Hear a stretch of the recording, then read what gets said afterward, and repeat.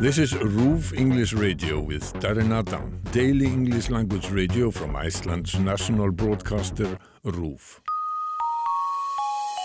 It's RÚV English, and I'm Darren Adam. Thanks very much for your company. I'm in the east of Iceland today. I'm at Skriðuklaustur, which is about a 30-40 minute drive to the south of Egilsstaðir, along the beautiful lakeside, a very striking drive, and one that reminded me a little bit of the part of the world that I'm originally from, which is Inverness and Loch Ness. Specifically, the drive down here did put me in mind of that a little bit, and my guest today is maybe going to tell me about another possible similarity with Loch Ness, and with Skúli who is going to tell me about the legend of the worm that lives in the lake. And she does, as far as you're concerned? She or he or it, or but yeah, definitely. It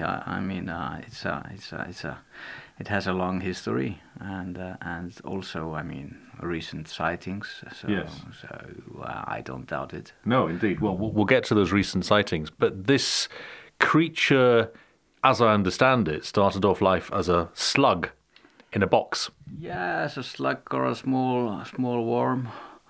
That is the folk tale behind the origin of the worm monster. So the old tale says that there was a little girl on a farm by the lake that she was given a golden ring or a gold brooch, and she had learned stories about that if you would put a gold under a slug or a worm, yes, it would grow, the gold would grow. So she put it along with a slug or a worm in a small box and hid it. And then when she returned to it, then the slug or the worm had grown, and also the gold, but yes, she became afraid and threw the box out into the lake, where it still kept growing, and ended up with terrifying the people living on the banks of LAGARFJÓT. Yes.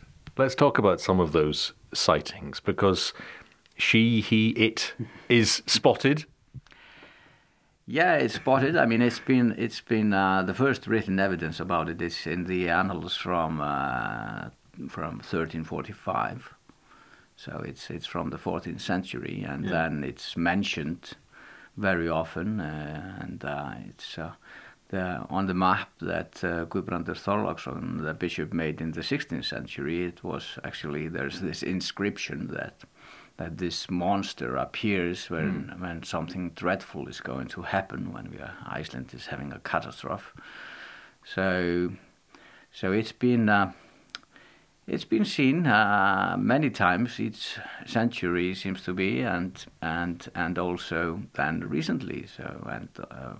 Well, the most famous one is probably the sighting up here in the river of some worm-like swimming creature in the river that a farmer caught on a camera and became viral on YouTube. And I was just checking that it has 5 million views at the moment. So the monster's not shy then? The monster is happy to be filmed. We'll put a link up to that video on the page that accompanies this episode. But for anyone that's not seen the worm or the monster, what does it look like?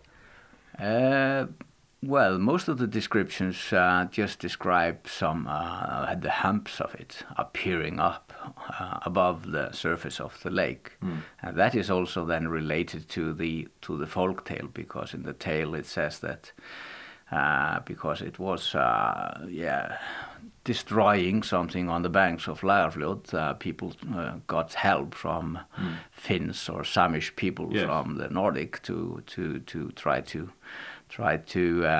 bend it down, and they managed. Actually, the story says that there was a couple of them that came to Iceland and managed to get hold of the worm monster, diving into the lake and managed to bind it on head and tail. So after that, it was only possible for it to wriggle and lift its hump, and of course making huge waves. But But so that is some oval creature, very big and lifting its hump above the surface of the lakes. That's most of the descriptions of both old and new. And that's because the Finns were only able to tie the monster down. Yeah. Were they brought over to get rid of the monster, to kill the monster? Was that the intention, do you think? I think that was the intention, probably, and maybe they have been promised to be able to keep the gold,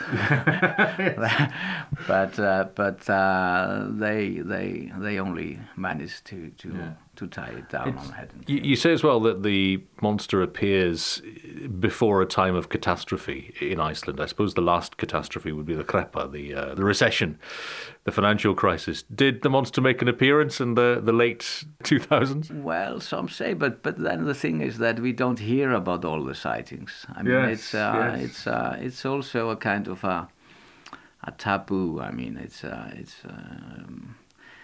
it's like in the 60s there were some sightings of the monster, and the Icelandic writer Þórbergur Þórðarson, he was very interested in this, so he came and spent some days or weeks here in the area, and was interviewing people and gathering old stories or sightings about it, and wherever he went, people could always tell him something about it. But his final conclusion in the report was actually that it's strange with the people of Fljótsdalshérað. It's they don't believe what they see, because nobody confessed to believe in the monster, but they had seen a lot of things. Yes. And have you seen the monster? Actually, I have not seen it, but my mother-in-law has seen it. Yes. I don't doubt that sighting.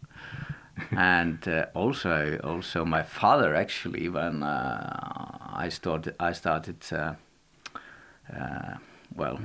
growing fond of the WYRM monster, my father all of a sudden said that yes, when he was young and was working on some road construction, he had a very strange sighting up by the lake, and so it's a bit like this. I mean, people are not talking about it. It's been something that you are not talking openly about. But if you see something, I mentioned the Loch Ness monster at the start of the conversation. I'm from Inverness in the UK, so was born very close to where Nessie is supposed to live, in those deep waters. Is there thought to be a connection? Could they be cousins, maybe? Well, there have been all kinds of theories about that, and not least also because the depth of LAGARFJÓT is very. I mean, it goes below 120 meters. And the surface is just in 20 meters above sea level, so it goes 100 meters down below sea level. So there are all kinds of theories about channels that it could swim out to the sea, and some were even thinking, okay, maybe it's just the same monster as is in Loch Ness, and just appearing in two places. Well, we've got the walrus that makes its way from the UK to Iceland and back again, so maybe there's a monster swimming across the North Atlantic. Yeah, who knows? Who knows? I mean, the walrus, they have shown us that it's just no problem. You get lots of visitors and tourists here, of course, and there's much else going on at this location. We'll talk about that in future programs. But when you have visitors here, when tourists come here, do they come with their own sightings? Have you had people saying, I've definitely seen something? No. Unfortunately, we have not been that lucky, but people are actually they are on the watch, and we usually tell them if they have not if they don't know about these tales, and we tell them about it when they come here, and they get quite excited. They're also on some nice places on the banks of. There are some information signs, and so people can stop and have a where they have a good sighting over the lake, and see also on the info sites where it has been seen most often. It's very peaceful, very struck by that driving down from Ailstad. The waters are very calm, and if there were to be a monster reaching up to the surface, you would definitely see it, wouldn't you? I don't, yes, I definitely see it, and from a long distance actually, because of the size, and it's, but it's, just back to this taboo thing, it's one of the things, and many also ask us when they come here, of the tourists, isn't there a lot of fishing in this lake, and why don't we see any boats on this lake? But the thing is, there's a lot of trout in the lake, but we who are raised here in this region, we are taught that the trout in the LAGARFJÓT is just inedible. I mean, it tastes terrible, so no reason to fish that. Yeah. And then also when we mention buying a boat or having a boat on the lake, it's usually you get the notice of that. The waves in the lake, on this lake, they are extremely sharp, so it's very dangerous to go out on the LAGARFJÓT, and of course it's very cold also, and dark, you can't see anything, so we have this kind of taboo stories around the lake, which definitely go a long way back. Yes. Well, again, in Loch Ness, there is it seems to happen every year now, there's a search apparently planned using the latest equipment to see if there is any truth to the legend. It doesn't sound like that would happen here. Well, there have been minor and especially there after the sighting there, when it was a creature was filmed there in 2012. Then there were some expeditions from